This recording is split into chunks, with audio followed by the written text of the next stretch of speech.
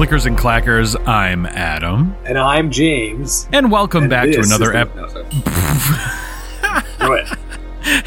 Welcome back to another episode of the HBO Boys, where we are recapping and reviewing HBO's adaptation of the award-winning video game, The Last of Us. This week, we're doing episode 6 entitled Kin.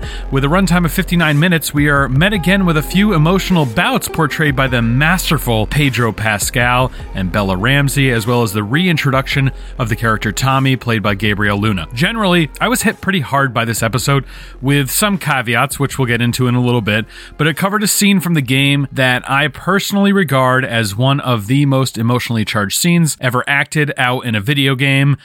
James, where do you lie with this? I hope it's the same. I thought it was a great episode. This is a story episode. You should have those in this kind of game adaptation. Otherwise, you're doing it wrong.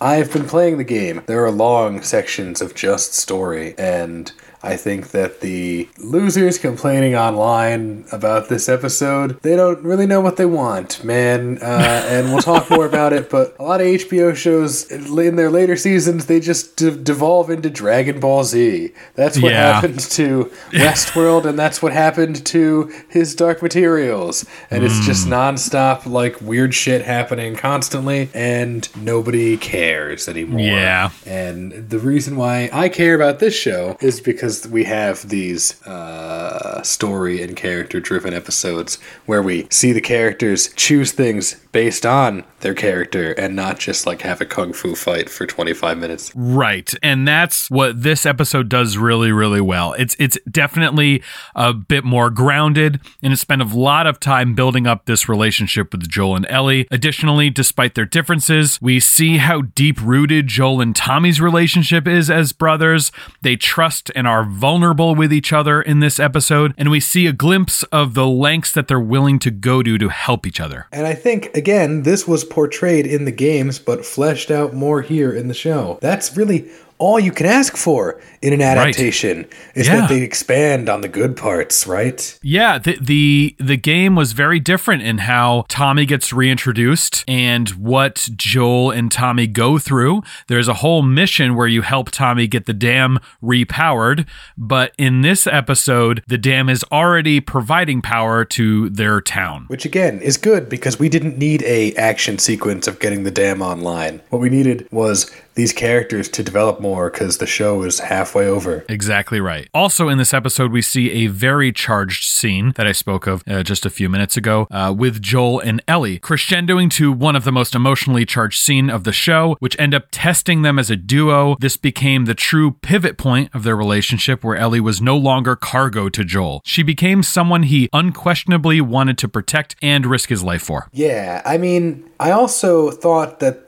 the guy who portrayed Tommy was really good in this episode, and I don't know him from anything else. Is he from anything else famous? I've heard of his name before, but I couldn't pinpoint anything he's been in. Like, nothing comes to mind. He's a good Tommy. He's really nothing like Tommy in the game, except that he has shoulder-length hair. Yeah, he has a really good voice. Like, he sounds like Tommy. And I think that's really maybe more important. And I'm really hoping that they keep this specific guy around if they do the game, the next game, or they're going to do filler content between, I wonder. Maybe. Even if they, season 2 goes into The Last of Us Part 2, Tommy is a part of that. So I'm hopeful that he stays on. I think he's a great cast for Tommy. So the final few moments of this episode were chaotic and heartbreaking, as this is a common theme now and leaves us on the edge of a cliff if you're not familiar with the games.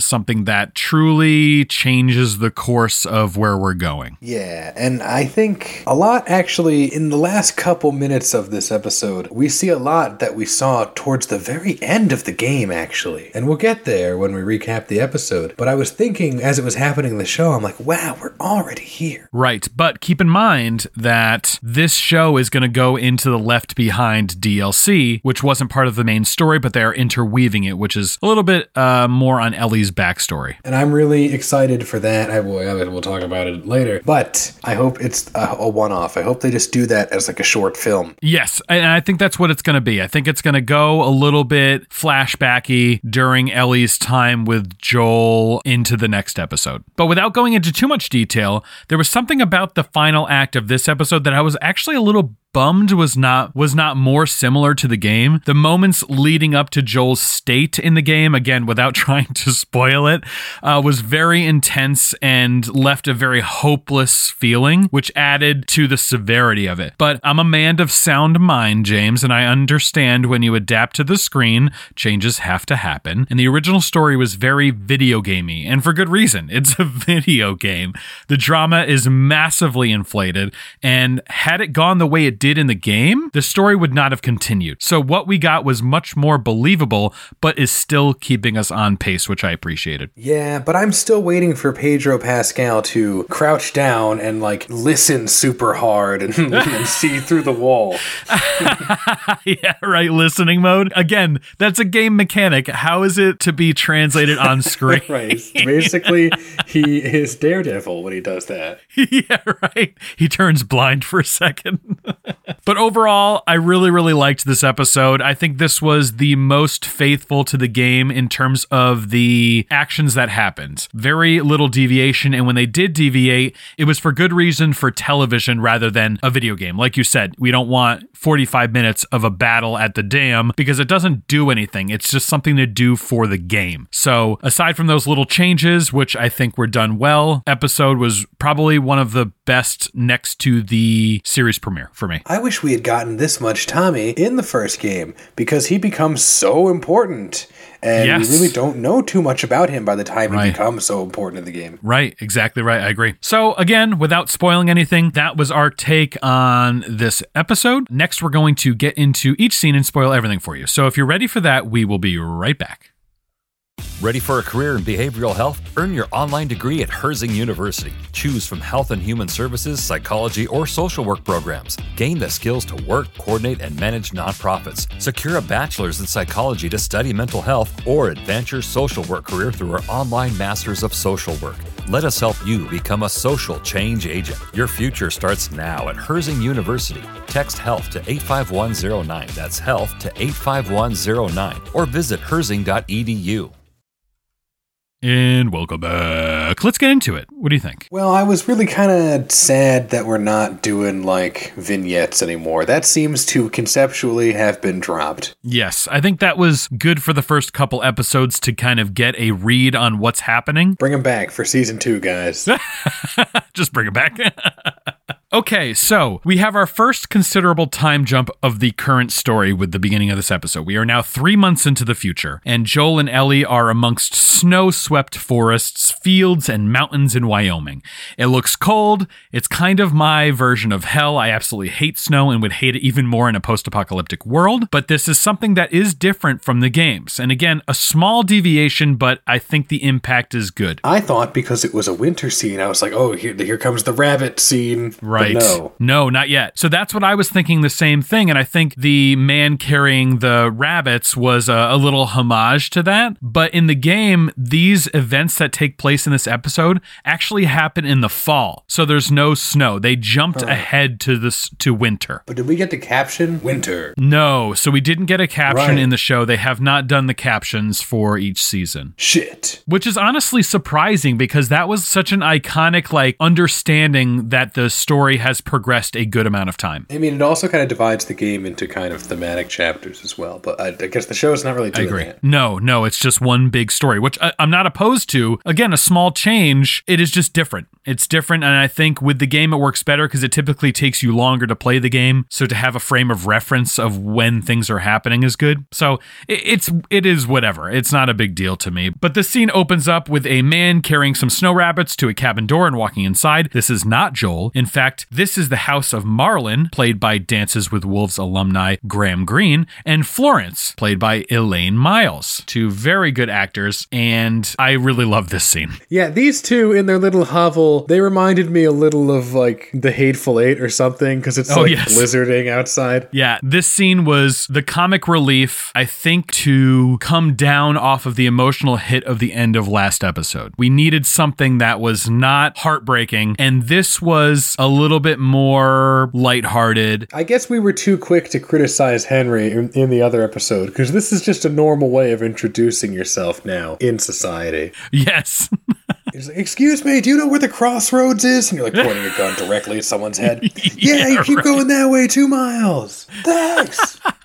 I just loved how nonchalant the older couple was. Joel and Ellie are hiding upstairs as Marlon enters the house. Florence motions that she's not alone. It feels like this has happened before. And they both kind of casually just sit down and start talking to Joel as he's holding a gun to them.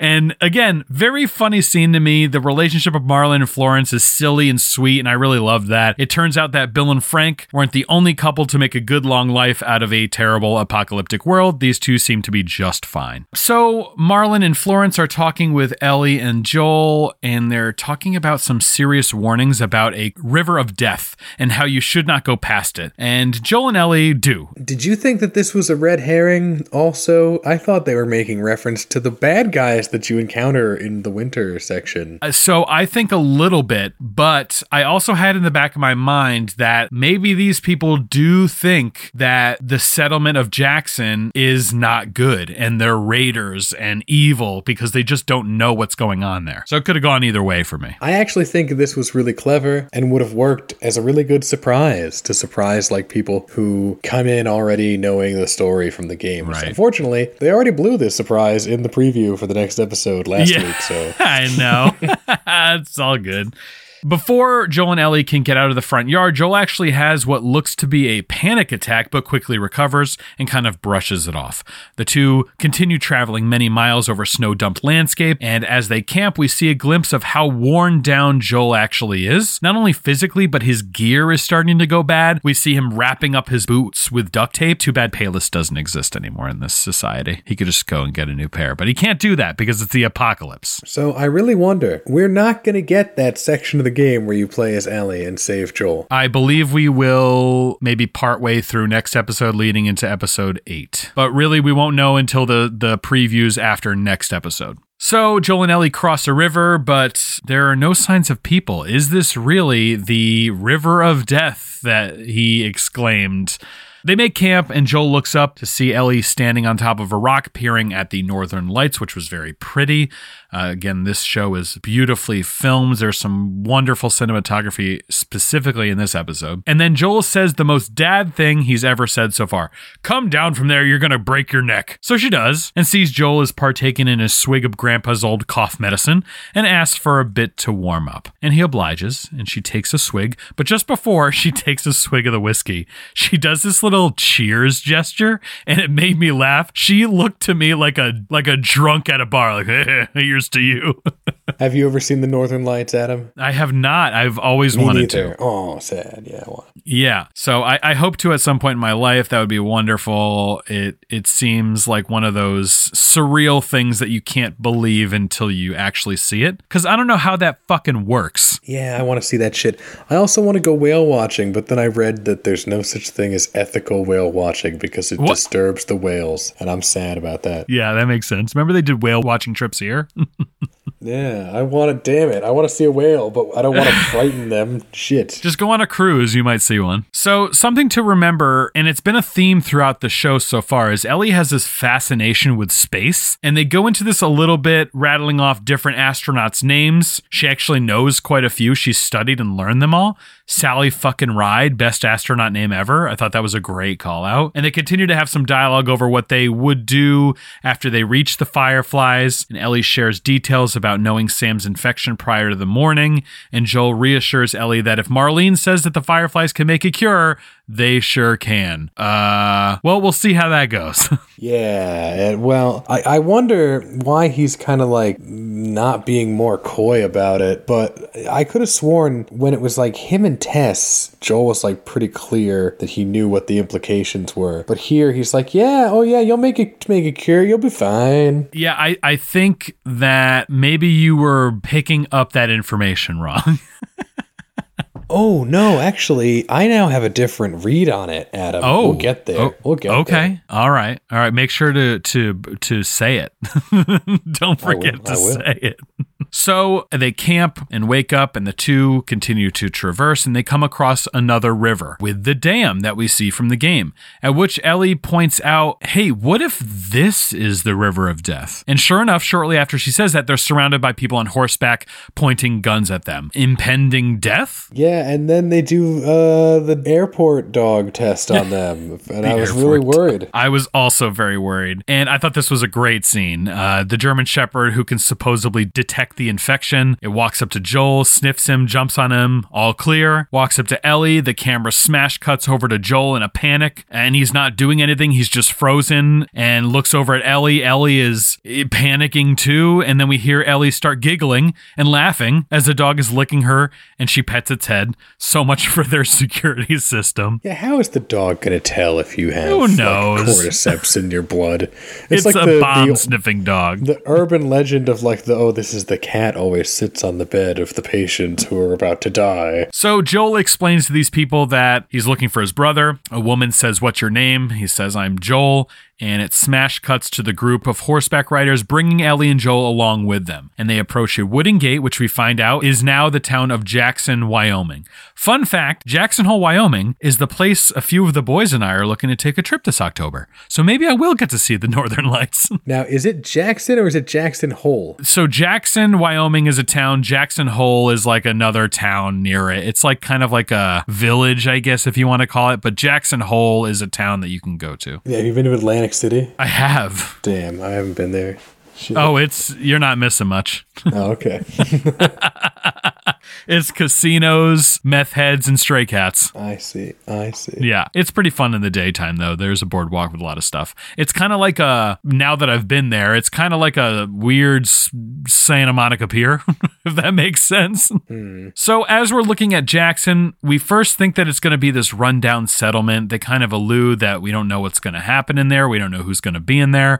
Maybe there's meager rations, a small amount of people, but it in fact ends up being a completely self-sustaining community with 300 plus people, power from the nearby dam, food, and a livestock aplenty. This actually was very well done and very accurate to the game that we eventually see in the part 2. We actually don't go to Jackson in the game. It's more of an outskirt base that we go to. Jackson is just referenced, but this is the starting point for the second game. So we will see Jackson again. Yeah, and I think it's a possibility we'll see it again in this season, depending on how things go. They're changing a lot. Yeah, we may see it again. I think if we're going to see it at all again, it will be probably within the last episode. So as they make their way to the center of town, Joel spots Tommy on a scaffolding off to the side, and here we see a master class in acting by Pedro Pascal. The tone at which he shouted Tommy's name resonated so hard in my head. It was like a full relief.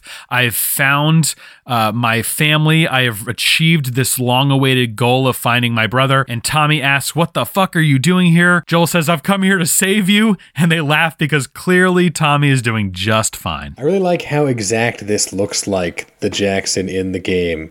It really does. And the way that it's been sectioned off and gated off, how they have like these wide streets but no cars, so you're just walking down it's awesome. Wide open streets, or you have a horse and buggy. Horse and buggy, I love it. Yeah, Maria, who we'll meet in a few minutes here, actually explains, we started with the gated community that was already there, and we just expanded the walls. So they were halfway done before they even started building, because of the gated community. So while we met her as she was interrogating Joel and Ellie on horseback, we learn this woman's name is, like I said, Maria. Maria and Tommy are together now, and we get a fairly comical scene of Joel and Ellie scarfing down food in what looks like a mess hall or a town hall as Joel tries to have a quote-unquote family conversation.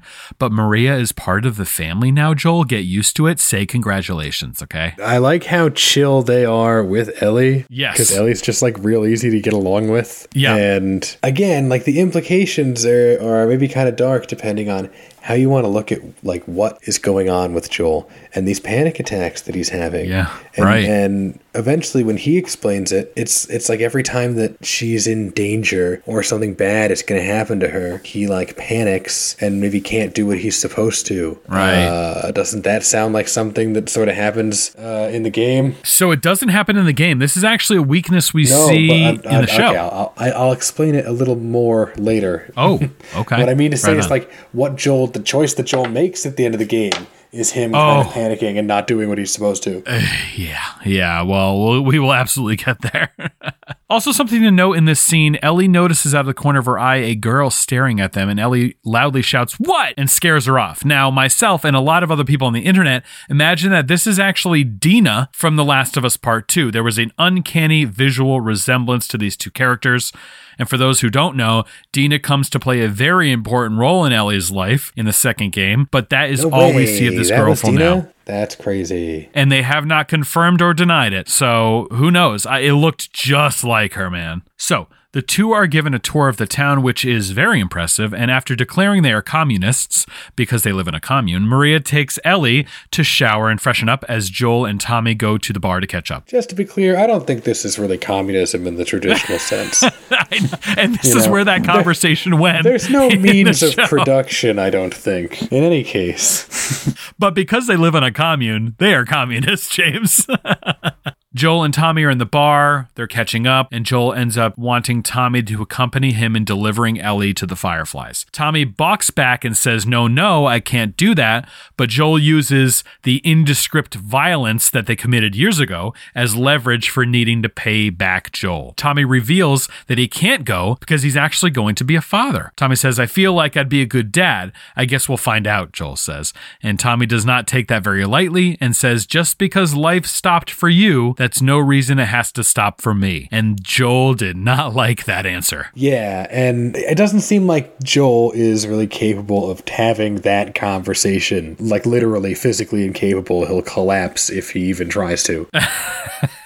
Like he does. He's seriously like, I can't talk about this, and then goes to the street and almost like passes out. As he storms out, stating they'll supply up and be out of their hair in the morning. Just after he leaves, he has a little bit of a panic attack again and leans against this pole as he stares out into the crowd of people. He's starting to see things, so much so that he sees a woman that bears a striking resemblance to his daughter Sarah, but of course, this is not Sarah. He is still just deeply troubled by the loss of his daughter, and that is heartbreaking because he's never really had the ability to get over it. It's really sad, and I wonder, obviously the best thing for Joel would be therapy, but I don't think those institutions exist anymore, right? There's no therapists on the commune.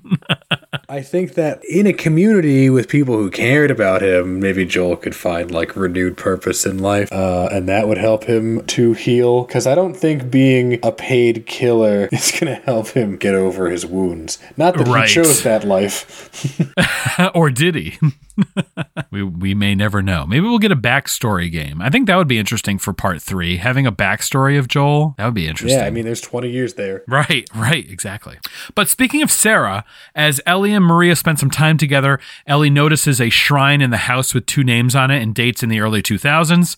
One was Kevin, who was a 3-year-old that died shortly after Outbreak Day, and Sarah, who died on Outbreak Day at the age of 14. Ellie then finds out that only Kevin was Maria's child. Now, keep in mind, Ellie does not know that Sarah existed. Sarah was Joel's daughter. There was a silence that let Maria know that Ellie did not know this, and she says that explains him a little bit. Maria leads on that Joel is a little bit of a bad influence. Be careful who you put your faith into. Again, this is a theme they're hammering home, and they even play that song again from the end of episode 1. Right. Remember? Yes. The creators are very, very good at making us think of the past and how things play out. Again, expertly written content for sure. But cut to the town hall where the people have put up a makeshift movie theater. Ellie is not really paying attention to the movie, but more on Maria and Tommy. But fun fact, this film that's being played is the 1977 film The Goodbye Girl, and this was not a random choice. Yeah, this was not a random choice as to what movie they have on screen. In this movie, Richard Dreyfuss is playing a man who is forming a connection with a dancer and her 10-year-old daughter. This woman has a history of being abandoned by men in her life and fears that Richard Dreyfuss's character will do the same. As you can see, the parallels are insane. Yeah. Have you ever seen that movie? Wild. I have seen that movie. Really? Long I have time not. ago. I have not seen the movie. Yeah, and actually, when I was watching that scene, I was like, I think I've seen this shit. What movie is this? And I couldn't say what. But then again, watching it with my elderly dad, he was like, I think it's The Goodbye Girl. So he nailed it. There it is. So meanwhile, Joel is in the workshop repairing his boots and getting very frustrated as he's struggling to do that.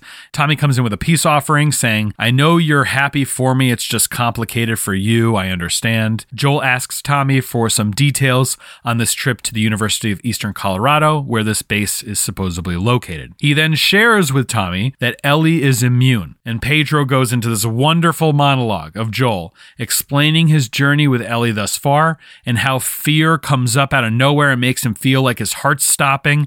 We see Joel shedding tears and showing actual emotion, really showing emotion. He is haunted by his dreams and he can't remember them, but it leaves him feeling that he has lost something. I think there's two reads on this. There's like the surface level reading of it. It's like, oh, I won't have the strength to protect Ellie. Or there's the subtextual level of like, I won't have the strength to do what needs to be done. Right. In a dark way, you know? Oh, yeah, yeah. Joel is pleading with Tommy to take Ellie to this place and bring her to the Firefly base. He's putting her in more danger, he thinks, than she deserves and does not feel that he can go on. I have to leave her. It's for her own good. He presents it to Tommy, though, in a way to make up for his terrible things that they did. And it's a little bit of manipulation going on here. And I think it proves a much better way to position this story than the game actually did. The game, Tommy is just kind of like, this is something I have to do for my brother. But yeah, right.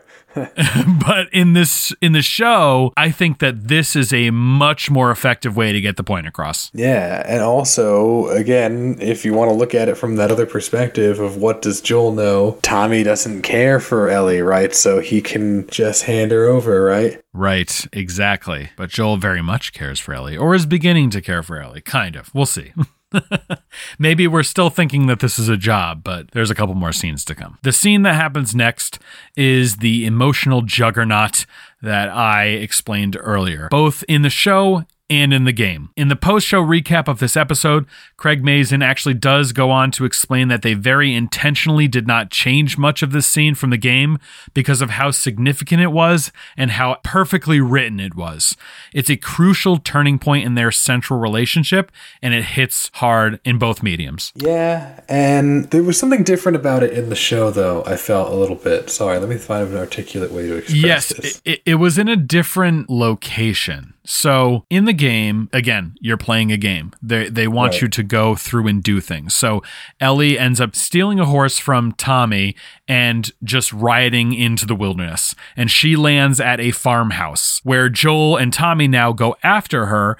In that travel, you meet enemies that you fight. You get to the farmhouse, this scene happens, and then you're immediately into another fight with raiders. So it's again, a way to play the game where they didn't need to do that. So It's shortened down, it's tightened up, it's all taking place in one spot. Had enough raiders. You know? Yeah. And so this progression of events happens like one after the other, which is a much smoother form of storytelling. I don't think if this were broken up by equally long scenes of raider battles that it would have been better communicated. Right. But this scene was perfectly executed in both the game and the show. Ellie is seen reading an old diary saying, is this really all they had to worry about? Boys, movies, deciding which shirt goes with which skirt? A line, again, pulled identically from the game. In fact, this entire dialogue scene was pulled right from the game. There was so little that was not exactly the same. She reveals to Joel that she overheard some of his conversation with Tommy in the workshop. And again, just like the game, she says, I'm not her, you know, referring to Joel's daughter, Sarah. I've lost people too. And Joel snaps back at this and says, you have no idea what loss is. Which is a pretty awful and frankly incorrect thing for him to say. And Ellie goes on to say the line that destroyed me. Everyone I've ever cared for has either died or left me. Everyone fucking except for you. So don't tell me that I would be safer with someone else because the truth is I would just be more scared. And that line is powerful. When I first played this game, this was the first time I ever shed tears playing a video game. Between the masterful writing, the voice acting of Ashley Johnson and Troy Baker, the wonderful motion capture animation that Naughty Dog created, it was a perfect storm, and it did destroy me emotionally. It's actually a funny story, and I'll tell it very quick. I was showing fellow HBO boy Ryan and our buddy Elliot this game when it first came out on the PlayStation 3. This is going back a number of years. In fact, almost 10 years. They had stepped outside. I was still playing the game, and this was the scene that I was just leading into as they walked out of the room. They came back inside, and I had red eyes with tears running down my face. And Ryan's like, dude, what the hell is going on with you? I said, this game, bro, this fucking game. And then I think that's when Elliot ended up playing it, and obviously we all love the game who's played it. But that's a funny story. I'll never forget it because it was this very specific scene. Some games, in the same way that like a very long novel, in the way that like because you're reading it over such a long period of time, because it's insanely long, like 1,200 pages long in some cases, these fucking fantasy novels that I read.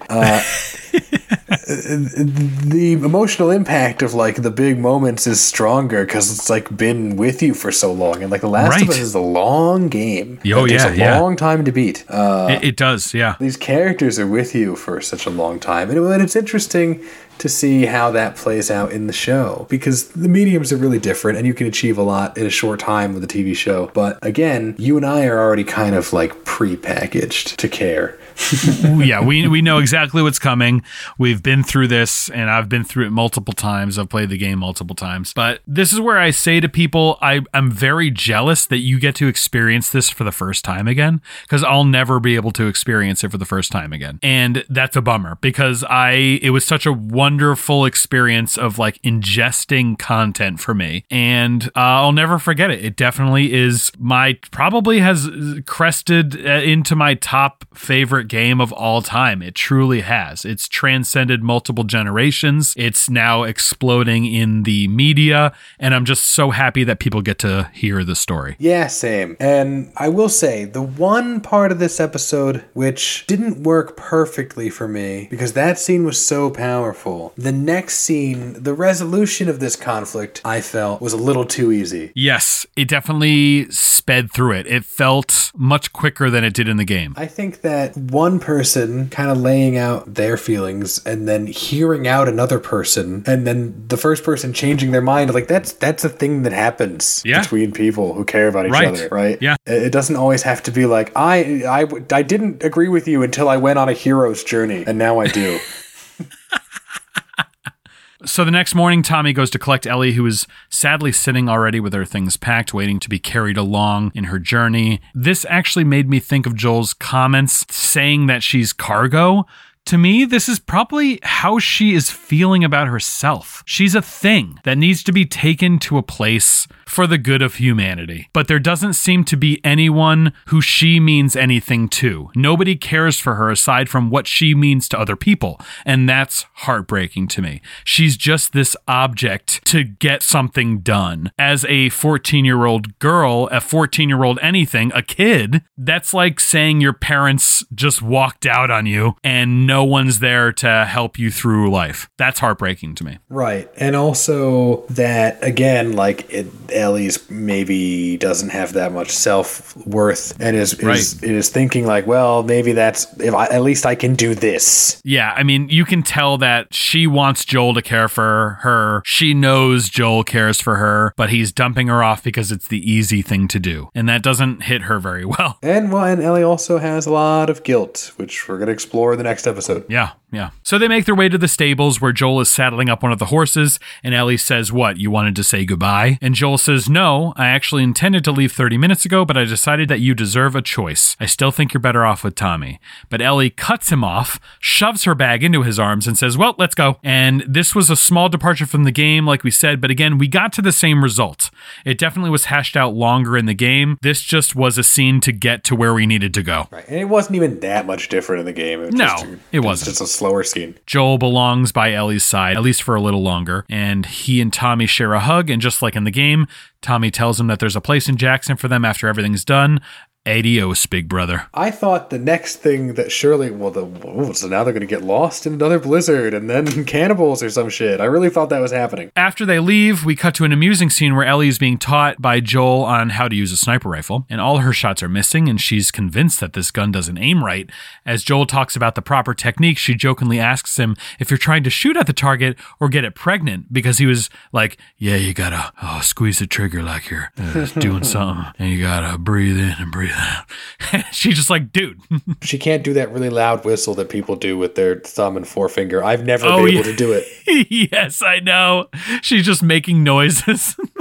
Ellie thinks that Joel is getting the target pregnant, and Joel takes the gun and shoots the target and gets it right on the first time, and Ellie responds with a slow, shocked, "You dick!"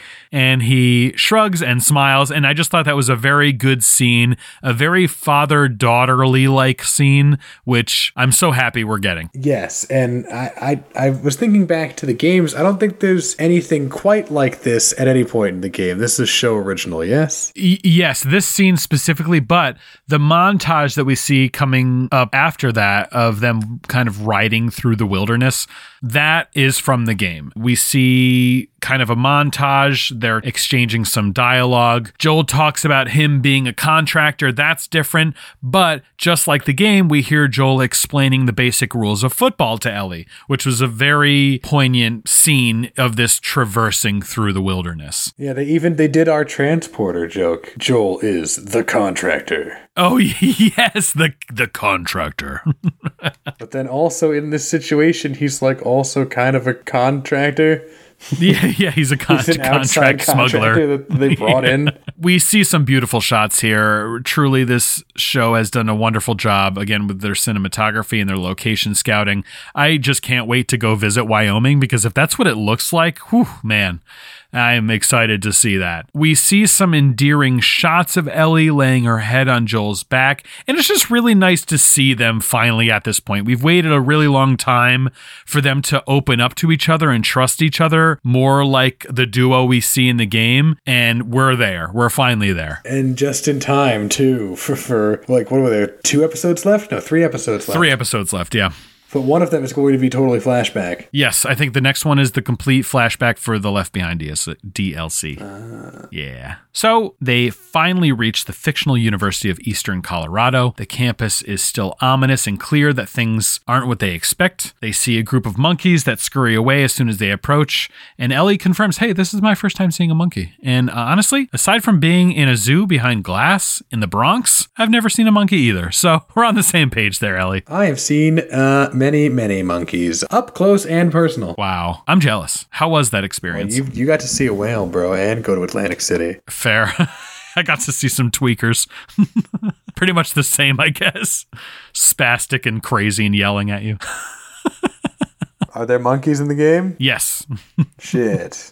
Yeah. So the two embark off their horse and are walking in some of the buildings, and they find a map indicating that the Fireflies had already packed up and headed for Salt Lake City. Bummer. Now they have to go back. They have to backtrack, which is unreal. But before they get on their way, they see a group of men prowling the campus and attempt to sneak away. But before they can, a man attacks Joel with a baseball bat, which breaks when he strikes a tree. Again, reminiscent of the weapon degradation that the game has built in, that I know, James, you're a super fan of. Yes, best game mechanic ever. Totally. A baseball bat could only hit a dude 4 times, then gone. And then it's broken. But you can upgrade it with nails through it. Right. It still only does 4 hits, but it kills more zombies. No, you attach a piece of metal plate and it becomes 5 hits. Yeah, and let's say you have a metal pipe and you hit it twice and it's only got 2 hits left. If you find another metal pipe with also 2 hits, you can just like split the difference. Yeah, right.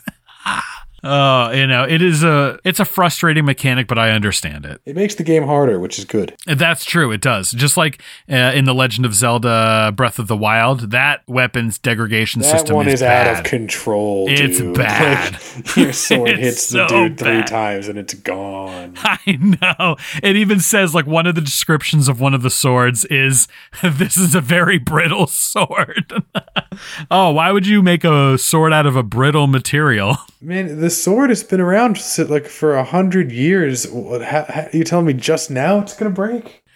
Anyway, Joel fights back with this guy and actually breaks the man's neck, similar to how he fights in the game, which I appreciated. But in the struggle, the sharp wooden hilt of the bat actually gets stabbed into Joel's abdomen. Ouch. But of course, adrenaline is running, and he did not feel that right away until Ellie kind of stares at him in shock, saying, "Oh shit," and he pulls it out, which that's the first thing you're supposed to not do, is don't pull it out, but he did anyway. Nope. You're supposed to leave it in, call 911. Now, this brings us to the one thing that I wish was more similar to the game, but I absolutely understand why it's not.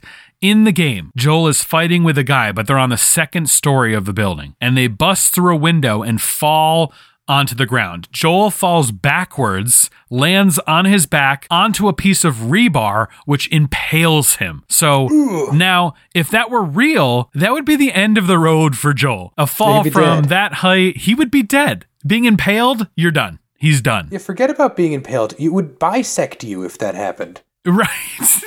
Right. So again, I understand the change because in the video game world, it makes sense. Things are dramatized. It's more intense. When it's real people, like that would not happen. And to maintain a sense of realism is very important with this story. I didn't mind this. Also, some of the takedowns that Joel does in the game, it's like Captain America shit. He'll smash a dude's face against the wall and it'll explode. That's not realistic. He literally curb stomps them against the sides of desks, which is insane. But so I did appreciate this change and I welcome it, even though it was one of those things that I was like, damn, it was so violently epic in the game. I was waiting for that scene to happen, and ultimately I'm fine it didn't. So Joel is stabbed in the stomach. Ellie's freaking out a little bit, gets him on top of the horse as there's people chasing after them, and they ride away as Ellie shoots backwards towards the attacker. And they come to a train track section, and they're riding very slowly, and Ellie says, "They're not chasing us, great." Everything's kind of slowing down, and we see Joel is really not doing well, and he falls off the horse and onto the snow, and at this point, Ellie's worst fear is realized. So if you are an adorable little rabbit, then you are on notice. What? Because what Ellie, the next thing's going to happen, Ellie's going to be taking care of Joel. She's going to fucking destroy a rabbit with her bow and arrow. She's going to destroy a rabbit. Yeah, I hope so. I hope they get that scene. Although people were not very excited when they saw that scene for the first time in the game. Yeah, the Twitch streamers are really upset with that scene. They all cry. Yes, it was really sudden and sad and unnecessary. But it's the apocalypse, really think baby. too much about that. When I first played the game and saw that, all I was thinking was like, where's Joel and Ellie? I'm worried about them. Yeah, not the rabbit. No. So this episode ends with Ellie saying to Joel as he's on the ground fading away, "I don't know where the fuck I'm going. I don't know what the fuck I'm going to do. Joel, please help. I can't do this without you." And like you said earlier, that Depeche Mode song starts playing again. That was playing in the first episode of the show. And it's a very moody cover. And to be honest, it felt a little cliche to reuse that song again, even though it's a different version, but it's fine. This episode was so emotional and it drove home so much that the story needed that it was something that I overlooked almost immediately. Yeah, I also, I do this. Oh, it's the same song. Yeah. I thought they could have gone with something better. Yes, and there's some really, really great songs they could have chosen, but I am not the creative director. That is Neil Druckmann's job. And that brings us to the credits. Episode over, credits roll. But I really enjoyed the next week preview though for the Ellie backstory. Yes, I'm excited to see the Ellie backstory. Her kind of growing up in Fedra School and her with her best friend and what happens, and we're going to get a kind of a glimpse of that, which again was the DLC, the Left Behind DLC. As a fan of the game, I like all the lore and world building they did in this episode with Tommy and Tommy's wife. Again, Tommy's wife, we needed more of her in the games. Now we're getting it in the show. Yeah, and I like this version of Tommy's wife better, I think. In the game, she's very stark and cold and really doesn't like Joel, which I guess for good reason. Joel kind of made Tommy do some pretty terrible things, but that's in the past. We're in a surviving wasteland where you have to do what you have to do to live. I think that this version of Maria, the more understanding version, is the one I prefer. But it did lead to some interesting comments in the game where Joel's like, Tommy, I am terrified that your wife's going to kill me. So I don't want you to take Ellie. I'm going to take her now. So that was part of that kind of drawn out scene, which we know that's not really the reason why, but it's just a funny kind of addition because his wife was so mean in the game. This was a good episode. Again, I really liked that they expanded on characters who probably needed a little bit more development in the games. Mm-hmm. I really hope they do the same next episode with characters that I won't spoil anything about. Yes. Yeah. I will say, the actress that they've got playing the character who, again, I won't spoil anything about. I like her. I've seen her in other stuff. I guess we'll talk about it next week. So that is episode 6, again entitled Kin, obviously for reasons we understand now. And overall, I thought this episode was great, like you, James. It was furthering the story in a way we haven't seen yet. We truly have the bond between Joel and Ellie, which is going to make the upcoming events hit even harder than they would anyway. So I'm excited to see that, and I'm excited to see the Last of Us DLC next episode. I think that's going to be really cool. Yeah, I'm going to go play the DLC right now. You should do that. or if not, at least watch the cutscenes from it. It's pretty good. It's a pretty good DLC. It's a short DLC, but it's good. We'd like to take a moment here to thank our patrons: Sunshine, Connor O'Dowd, Jamie Lochner, James Watch My Dong, Chris Wood, Brent Ginn, Craig, John Jewers, Major Woody, and Carol Andreas. Thank you so much for your subscriptions. We appreciate your money. And if you'd like to subscribe and support our channel here, please visit patreon.com/HBOBOIZ for $1 or more a month. You too can be read at the end of an episode. Yeah, and then we'll put your name in a Depeche Mode song. That's the patron reward next week. Wait, look out for that. Honestly, if we got more patrons, I would absolutely do that. So get on it. Tell your friends. Like we said one episode, if all of our patrons tell one friend and then that one friend tells another different friend, it could be great. It could be great. We could bring you amazing content even more. We'll use that money to buy the remaster, which is absolutely overpriced. They're kidding themselves. It's $70. Yeah. But honestly, I bet you a lot of time went into that. It looks amazing.